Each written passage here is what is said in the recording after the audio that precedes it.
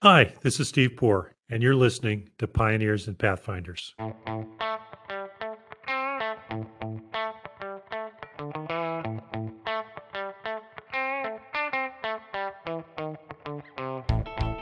Today's guest is a longtime friend of Seyfarth, Susan Lamberth.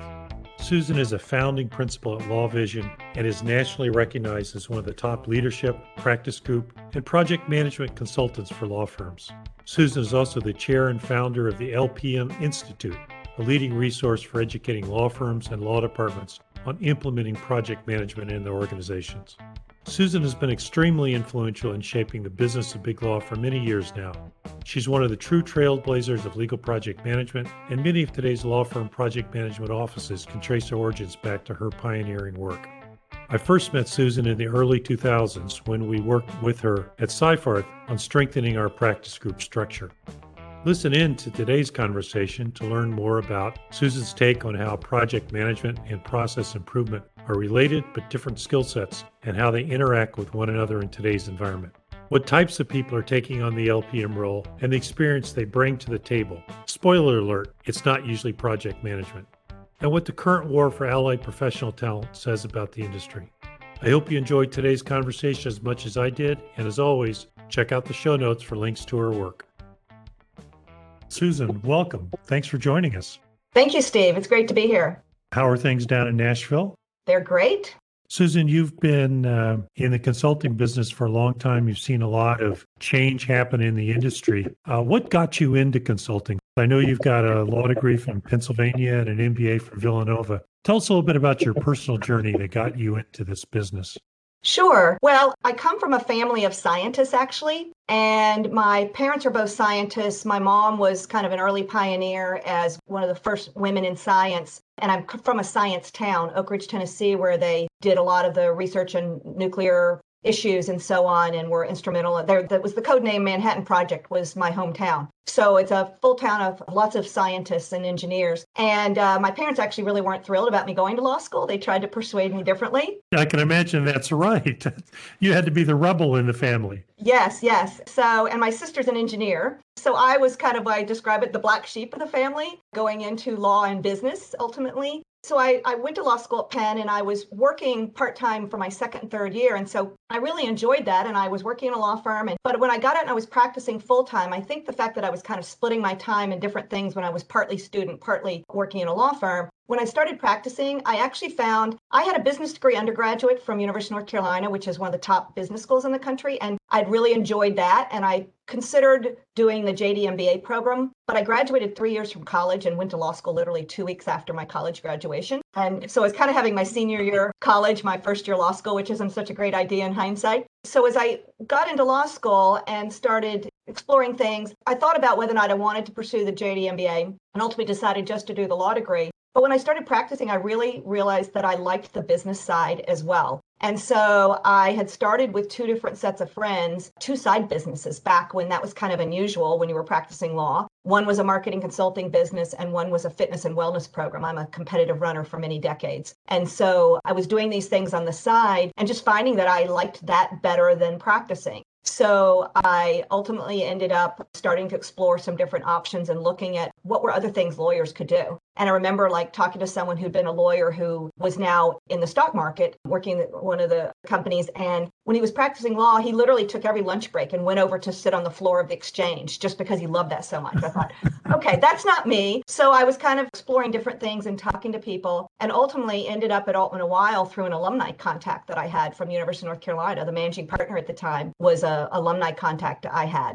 So I ended up finding this field of management consulting to law firms. And I remember early on it just thinking to myself, this is just the best thing ever. I can't imagine that I found a field that marries my legal background, but also the business background that I enjoyed so much. So it was really just a great fit for me. What learnings did you take from your time? I don't know how long you were a practicing lawyer, but what did that experience teach you in terms of analyzing the business of law? Well, I think the main thing is just, what we now know from lots of Dr. Larry Richards' research, that the lawyer personalities are very different and that law firms are a very different kind of place to work than a corporation, at least historically they've been. And so just that experience, having been in a law firm, understanding the partner-associate dynamic, the owner-run business culture was very interesting. I didn't know it at the time, but when I got to Altman & Weil, the firm I worked for, there was a report that they had gotten from Altman & Weil about what they should do. Then when I got to Hildebrandt, there was a report that they'd gotten from Hildebrandt of what they should do. I don't think they'd implemented either one of them. Kind of looking for a second opinion from a new doctor. But it also told me that maybe my experience practicing law was partly affected by, like a lot of law firms, they can improve. And back then, not many were getting a lot of consulting done. And so had they implemented some of those recommendations, I might have enjoyed that time practicing law better. But then I never would have found this field that I've loved for several decades now. As you've seen the evolution of law firms' business, and I think you're largely on the law firm side as opposed to law department side, if I understand it correctly, how have you seen it evolve over the course of those decades? Sure. Well, and I do now do work some with law departments. I can talk a little bit about later, but the evolution, most of my work, particularly historically, was with law firms. And the way that I saw the evolution, and it also kind of drove my career, was law firms in the early days were really managing primarily at what I call kind of the firm management, executive committee, management committee level. And as firms got larger and more complex, they added more practice areas, they grew in terms of numbers of lawyers, they added offices. They needed to then start to manage down at the department or practice group level. And so I was fortunate when I joined Hildebrandt to work with one of my partners and mentors, who was one of the early people helping law firms set up practice groups and even develop job descriptions for practice group leaders back in the early 90s. That I saw this evolution, because prior to that, I'd worked primarily in the strategy and marketing areas. And I started seeing this need for the business principles to be applied. And around that same time, I had worked over the years, I had done my MBA in the evening program part-time, primarily because I was traveling almost every day, consulting with law firms and doing retreats on the weekends. So I'd done my MBA in the evening program, but what I was seeing was the need to take some of those principles I'd learned in my MBA program and teach them to lawyers as they were first beginning to recognize that they were running these small businesses within the larger law firm business. And so I started working with my colleague, Don Akins, and we developed these practice group leader training programs, again, that were really just a kind of a first of their kind for people to be teaching practice group leaders basic leadership and management skills. And then about the time of the global financial crisis, particularly around 08, 09, we started seeing that law firms, as they had moved from managing at that firm level down to this department or practice group level pretty effectively. But then we started seeing the need, particularly coming out of things I know, Steve, you were instrumental in working on, like the ACC Value Challenge that you and your colleagues at Seyfarth worked on. The changing client expectations, the focus on value really meant that law firms needed to evolve to now managing down at the matter level. And that's essentially what project management is. And so I had spent these years, a decade or more, really helping to practice group leaders learn how to lead and manage at that level, and developing a very experiential, interactive program for teaching them how to do that and changing their thoughts and behaviors as they thought about themselves as leaders of these small business units within the law firm. And it really helped me then be able to develop something similar at the matter level for lawyers to then think differently about how they did their work. And I know you've heard the quote, many people talk about it, but this idea of, it's hard to convince a room full of millionaires that their business model's broken. Convincing partners that are very successful that they can change a bit about the way they do their practice day to day, but make it better, again, is another aspect of change management, but something thankfully that clients are really pushing today. Yeah, let's stay in the Wayback Machine a little bit, because I do want to spend a bunch of time talking about legal project management and your role there, because you've been instrumental in the evolution of that profession, its application in the legal industry. But as you're talking about this evolution in the 90s and 2000s leading up to the recession, this movement of application of business principles, the movement from geographic-based to practice-based, which you were so instrumental in driving, had to be a big change for partners and for managers of law firms. We're a profession, not a business, I remember running up against the time. How did you help firms manage through that change? Was there tricks or techniques you used that worked for you to help break down the resistance to changing the way they operated? Well, I think there's a couple of things. One, thankfully at Hildebrandt, we had a large base of clients, and we worked with a majority of the AmLaw 100, second 100 firms. And so there was a lot of being able to convince firms others were doing it, which that definitely makes a difference, and that kind of evidence-based approach in legal. I also was really fortunate back in the late 90s, early 2000s. I had an opportunity to work with some of the professors at Harvard and Columbia in their executive education programs and really see what they were doing in terms of kind of change management, organizational development. What were some of the approaches that they used that helped get buy-in? And so I started incorporating that into everything from how we would run a partners meeting, how we would be communicating. In some firms, it would be literally going to their different offices and doing kind of a town hall to convince them that this approach of working in a practice-based way was better than the office-based way. But as you kind of alluded to, office managing partners were very threatened by that in many firms. And in some firms, their whole governance structure was based on the leaders of offices rather than the leaders of their litigation department or their corporate department or the practice groups underneath that. So it took a lot of selling in some firms. In other firms, I think they just kind of understood that they were seeing already internal competition across offices or an inability to serve clients, as thankfully around the same time, many clients started really wanting more seamless service across their geographies and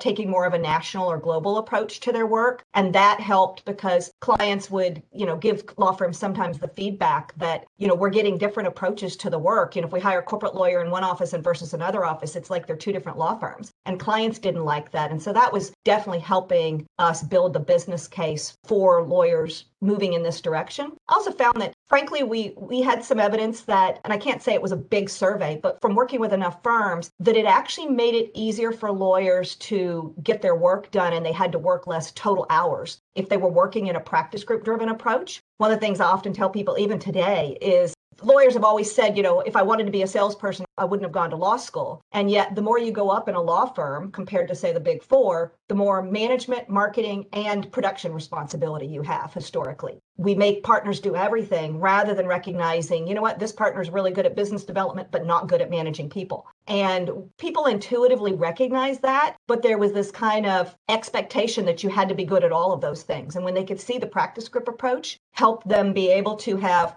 somebody in the practice group who's really good at mentoring younger lawyers, and somebody who's good at innovation and technology, and somebody else who's good at business development, that they could bring those skills together across a practice group in a way that you couldn't do at an office level because they weren't really servicing the same niches. And that helped people believe just at their personal level, this is going to make my life easier and it's going to let me bring my talents to bear rather than this idea that I have to be good at these things that we all know we can't be equally good at all of those other areas, at all three areas.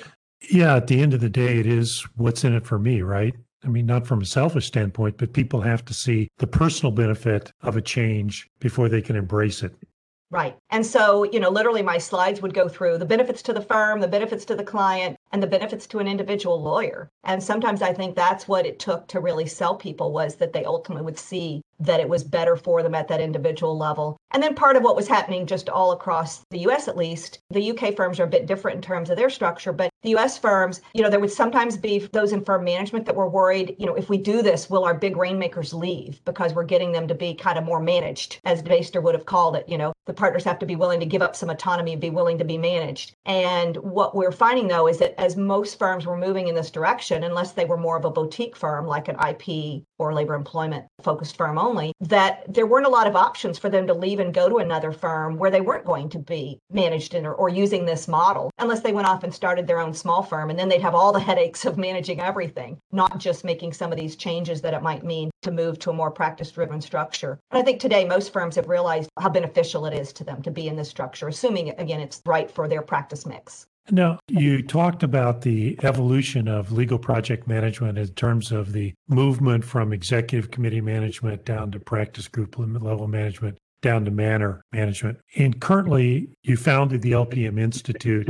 I know you just ran the Global LPM Summit. So it's become a big component of the way law firms operate with these allied professionals. But walk us through a little bit of the history of the evolution, because you alluded to sort of in the 08-09 period, that's where you began to see a lot of take up on this. Give us your view on how this profession has evolved. Sure. Well, your firm, Seyfarth and Baker Donaldson, were two of the firms that started before that global financial crisis and really saw the need before. But many firms, it really came out of that pressure from clients at that time. Again, setting the stage with the value challenge and clients having tremendous pressure on them for greater value efficiency, better use of their legal or stewarding of their legal spend. But also at the same time, I think clients became more confident in their ability to push back against law firms and tell them, if we think this wasn't done in an effective way, we expect you to write some time off. And so what we started seeing with large law firms around then was tremendous numbers in terms of their write-downs and write-offs. And we did an analysis about 5 years ago, even with several firms in the 800 to 1,000 lawyer range. And literally what they called avoidable write-downs or write-offs was between 57 million and 121 million with that group of firms. So obviously a huge number that if we could bring down some part of that with better management of the work at the project management level, it would make a big difference in terms of firm performance and, of course, satisfied clients. So firms started recognizing that. And so there were kind of two big pressures. One was clients asking for it. So many RFPs today ask for it, but it was starting back then, asking at least for how are you going to be efficient in handling our work? What transparency will you have? How will you communicate? How will you control costs? Now today it's often asking, do you have legal project management? How will you use it? Can you even provide us with certified legal project managers? So the client pressure was one part of it, and then the economic pressure on law firms, because law firms, unlike how law firms performed last year in the pandemic, and actually a lot of them went up in profitability, that wasn't the case in coming out 2009 and 10 when law firm profitability took a big hit. So law firms are recognizing there's only so much we can raise rates, but we have a lot of room to fix this write-down, write-off issue and improve our profitability through doing that better. And that really drove a lot of the emphasis on project management.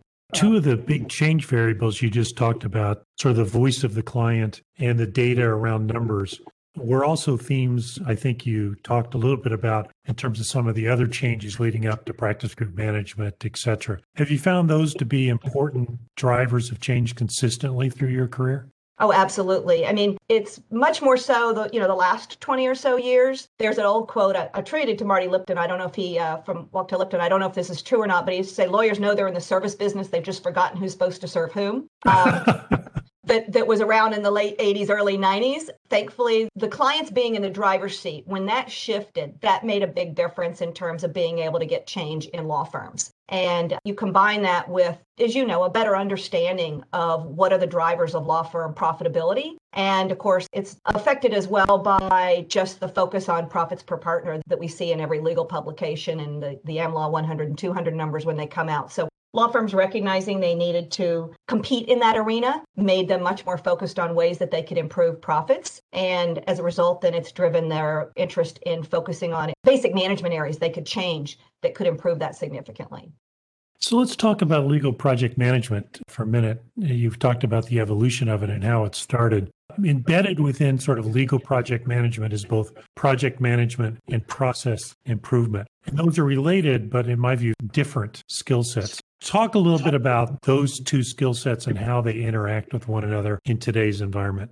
Well, I think they're very closely related. One of my colleagues works more in the process improvement area than I do. And in the early days, we used to say that, we thought process improvement would take off first, or she did particularly, because in a perfect world, you would improve your processes and in a particular practice area, how we do X kind of work, and then you would project manage to that new improved process. But in fact, what we've seen is that process improvement is a little bit more threatening to many lawyers. The idea that I'm going to go to you and say, change the way you've done your work historically, and we're going to process map and figure out the best, most efficient way to do the work, and then we're going to do it that way. That really is hard for the lawyer autonomy, for the mindset around autonomy. And so what we found, project management includes naturally some process improvement as part of it. If I go to you and say, let's just start with some incremental improvement. We're going to understand the scope of work better. We're going to map out the steps in the work. Not necessarily changing them yet, but people start to naturally think when they do, for example, a work breakdown structure, they start to naturally think, oh, wait a minute, does that need to be done by a senior associate, or could that be done by a mid-level or junior associate? Does that need to be done by associate at all, or could it be done by a paraprofessional or a contractor? And so there's natural process improvement that occurs in that. I still believe, in a perfect world, you'd improve the process and then project manage to it. But what we've seen is it took law firms a while to understand the improvement they could get, particularly in reducing write-downs, write-offs by implementing project management first. And then once they buy into that and you see partners get very receptive, then they tend to be very willing to have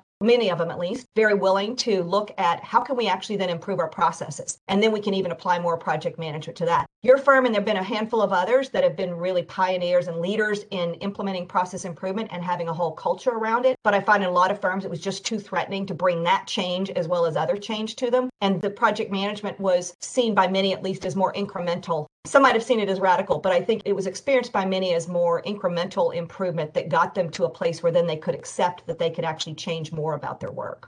When you're looking for people who are moving into this profession, and I think it's truly a profession, what's their typical background? And maybe there's not a typical background. Maybe they come from all walks of life or all prior professions, but what is it? Is there any consistency in terms of how people approach this profession or are attracted to it?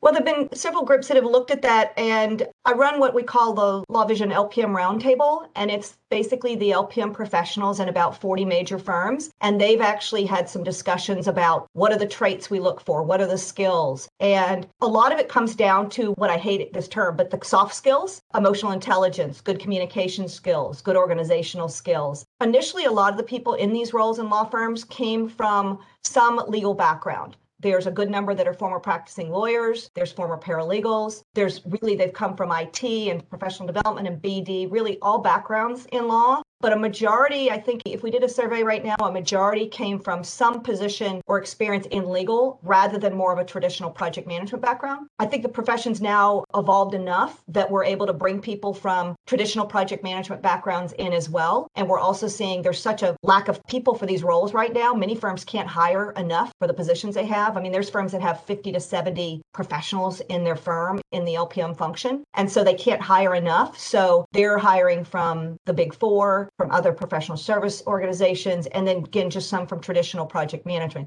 The early people in most firms where there wasn't a lot of receptivity to project management yet, if they came from a traditional project management background, they often didn't work out because in traditional project management, at least people who have a certified PMP, project management professional background, one of the things that they teach them in that is that you're to be a manager, not a doer. And literally, I had the COO of a firm tell me that their project manager, who actually was a lawyer by background, came from the military, but had a PMP as well. He went to his boss and said, I don't understand why when I tell the lawyers to do something, they don't do it.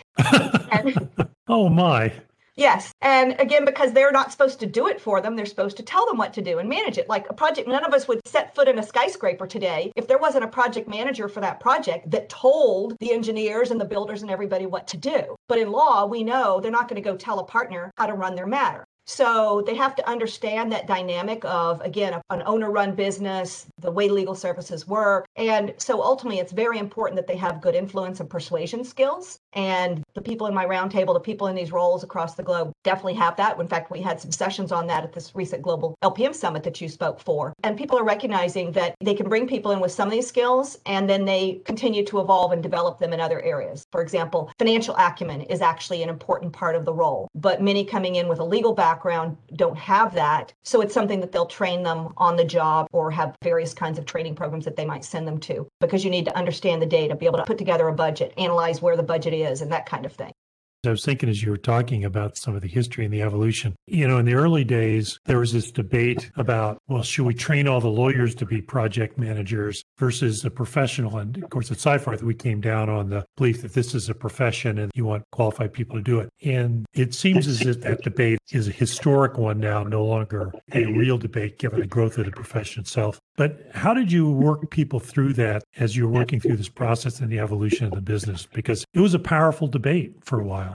I think it's still a big issue in law firms because no law firm has enough people. Even Baker McKenzie, who has the largest team at 60 or 70 now, they don't have enough people to service all the matters for, a 5,000 lawyer firm. So there's kind of a debate that goes on in many firms, and I picture it kind of like a spectrum of should it be mainly lawyer driven or should it be mainly by embedded LPMs or somewhere in between. And I find it's somewhat of a cultural issue in a lot of firms. One, to your point about allied professionals, there's some firms where they really embrace allied professionals and they treat them like, as much like a partner as you could in an owner-run organization, and they give them a lot of respect and they will take their advice. There are others where the lawyers really have to be doing everything. And you'll notice in some firms, even their business professionals, their allied professionals often have a law degree or they're not, quote, credible. So culturally, it can be very different, but I think many firms today are finding that even if they have a large team of professionals, and it very much is a profession today, they have strong backgrounds, they have true expertise, there still needs to be education for the lawyers too, because I don't think we're ever going to have enough people that every matter, has an embedded legal project management professional versus a lawyer who's trained in those skills. So I think part of the model is the way the Big Four think about it. My colleague who helped me develop our training program years ago, she came from the Big Four, and this was something they were just teaching people how to do 25, 30 years ago. Every professional learned, they didn't even call it project management, and they certainly didn't call it accounting firm project management. They just taught it as the discipline that they applied to their matters. So from the minute they opened a matter, they set it up and had kickoff meetings with their client. They scoped the work, they managed the work. It was just part of their way of operating. And the representatives of the Big Four I had speak for the Global Summit kind of continued that theme, that it's just part of the way they operate. And I've had this idea for years that we won't even need people like me training in law firms eventually, because it will just be the way that lawyers grow up and it's part of the way they do things. But I predicted that like 10 years ago and it hasn't happened yet. But I do think as younger lawyers grow up, they're willing to accept kind of a discipline of here are certain ways of doing our work. Because frankly, you see a lot of young lawyers in firms, they come in and they go, why are things so disorganized? Why does this partner do it this way? And this partner in the same practice does it completely different. They don't see a need for that. And we know that there's different ways of operating and we don't want people to be robotic. But at the same time, I think they appreciate that there can be some simple disciplines brought to the practice, which is, I think of project management as just bringing some simple disciplines to how we do things that make us more organized and communicate better and provide better client service, rather than it being this radical change to how we work. Is that where you see the future of project management going, this generational change, people embracing it and becoming more part of just the way we do business as opposed to a thing that sits out there in a separate office? I think that there can still be a value in a separate office, particularly because the firms that have large teams of LPMs, they get embedded in a very large, complex matter where a person practicing law couldn't do that and have their day job as a practicing lawyer too. So I think there's still very much a need for that group, both embedded in matters and driving the change management across their organization. Many of them develop training programs and self-service portals in their organizations for being able to offer those services to their lawyers. But I do think that, and it'll get driven, I don't know if it's just going to be by the profession kind of by osmosis or more culturally within firms, where the firm recognizes that this should just be the way that we're starting to have our people think from the minute they join the firm and have some kind of standard ways we operate. I know there's a few firms right now trying to do that, just teaching lawyers more digital acumen, for example, and following a digital transformation, much like the Big Four have done, so that everybody kind of thinks in that way and has a digital acumen. I think there's an opportunity for firms, particularly if they leading from the top, to have a culture that they do that. And ultimately, I think we'll all get there. I just don't know. It took, from the early 90s to really about 20 years before we got there where practice management isn't a thing people even think about in most law firms. It's just the way we operate. Every couple of years, I get a project with a firm where they were doing it kind of in name only, or they're still office oriented, or they had big departments, but they never really empowered at the practice group level. So they don't really have that cohesion and focus you can get at a practice group level. But most firms across the largest part of the profession are very much, it's just internalized. Nobody thinks, oh, I've got to be part of a practice group. They just go to their meetings, they participate actively. It's kind of their home room and part of the way that they're acculturized within the law firm.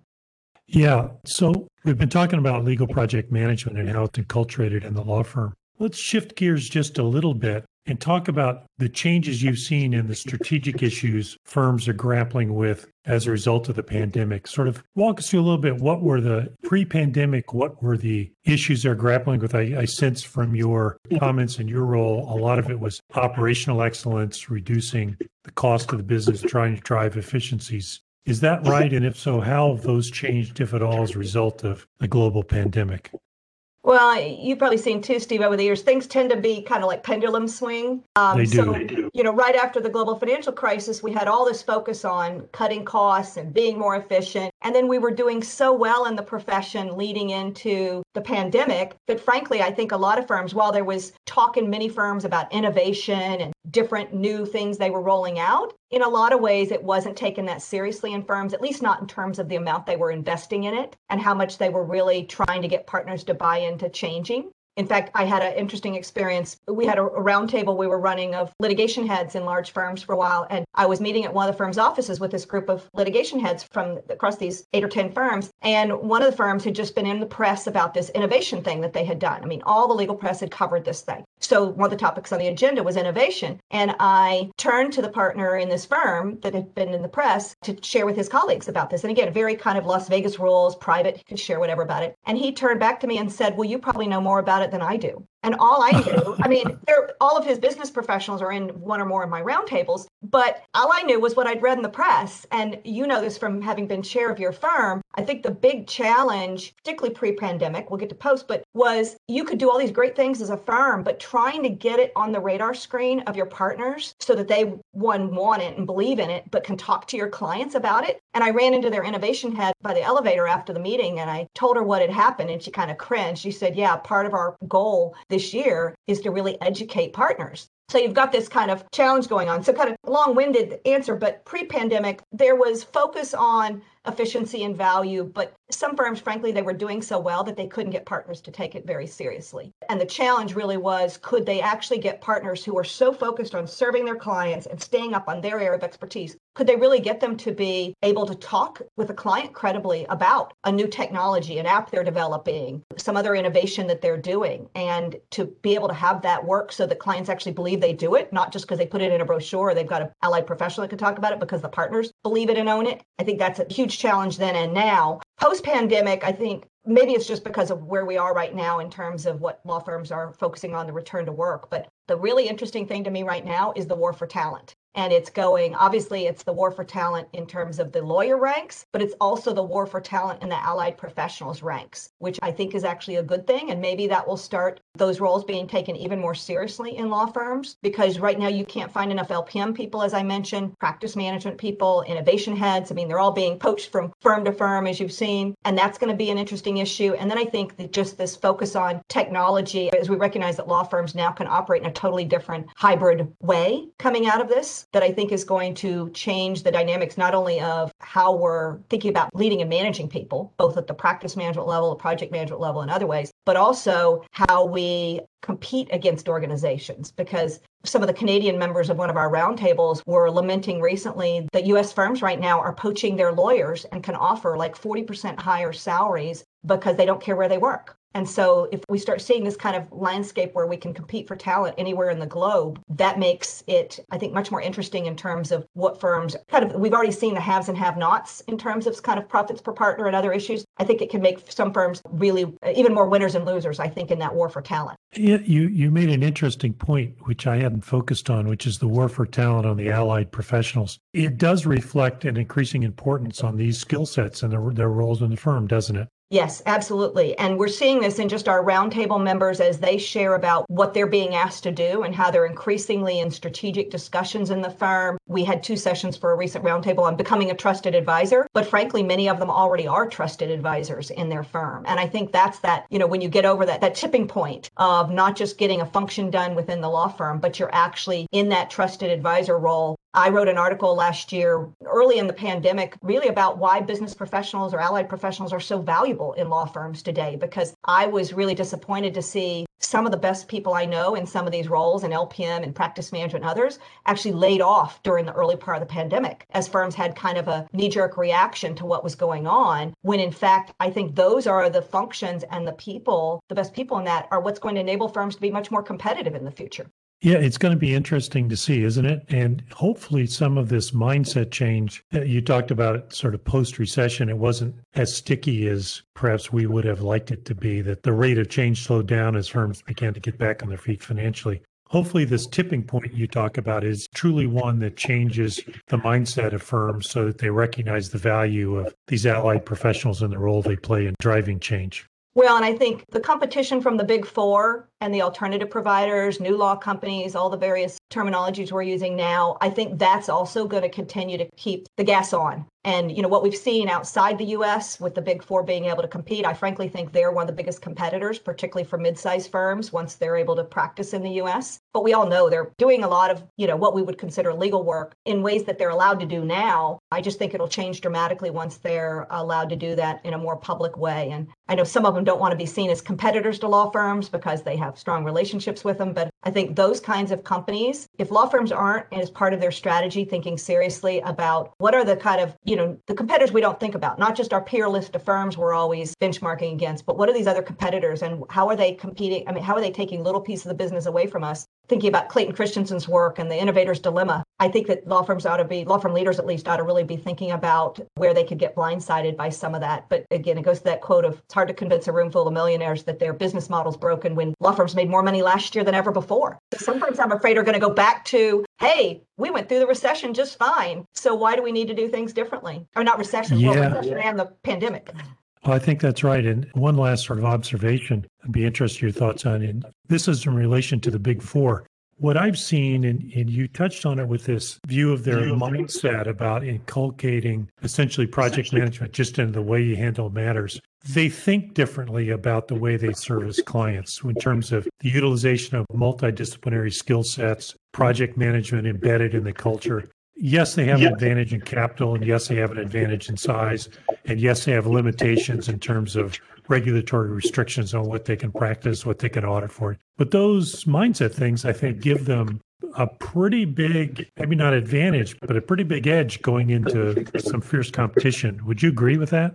Absolutely. I mean, they are masters in process and technology. And then you add the things like capital and scale. The other thing I think is really important for them is that they now have the majority of the C-suite relationships. Lawyers used to have lots of relationships throughout the company, but now, not always, but many law firms are limited to the legal department. And the general counsel is often now in a very much more strategic role in their company. But the main relationships many partners have is with the in-house lawyers, not at that strategic level of the company, at least not in many instances I see in the same way that the big four have that from their alumni that are the CEOs, COOs, CFOs of many of the Fortune 500. And so you add those relationships that law firms, I think will find it hard to compete against. And, lawyers will say, and I've also heard clients say, yeah, but the law firms still have the highest quality expertise. But we all know that clients don't necessarily want the A+ job for every project. They're happy with the B+ job for lots of projects, or they can't afford the 100% solution. And so I think that combined with the fact that if they were going to recruit a few partners from some of the best law firms in this country to come in, if I was a partner at Cravath or Davis Polk or somewhere, and I got a chance to come in and shape the legal function at a Deloitte or PwC or whoever, that could be a really compelling proposition for a 40-something partner in one of those big firms. And I don't think it takes much for them to be able to recruit a few people like that to where they could have some of even the talent that law firms right now will say, well, they just don't have the legal talent we have.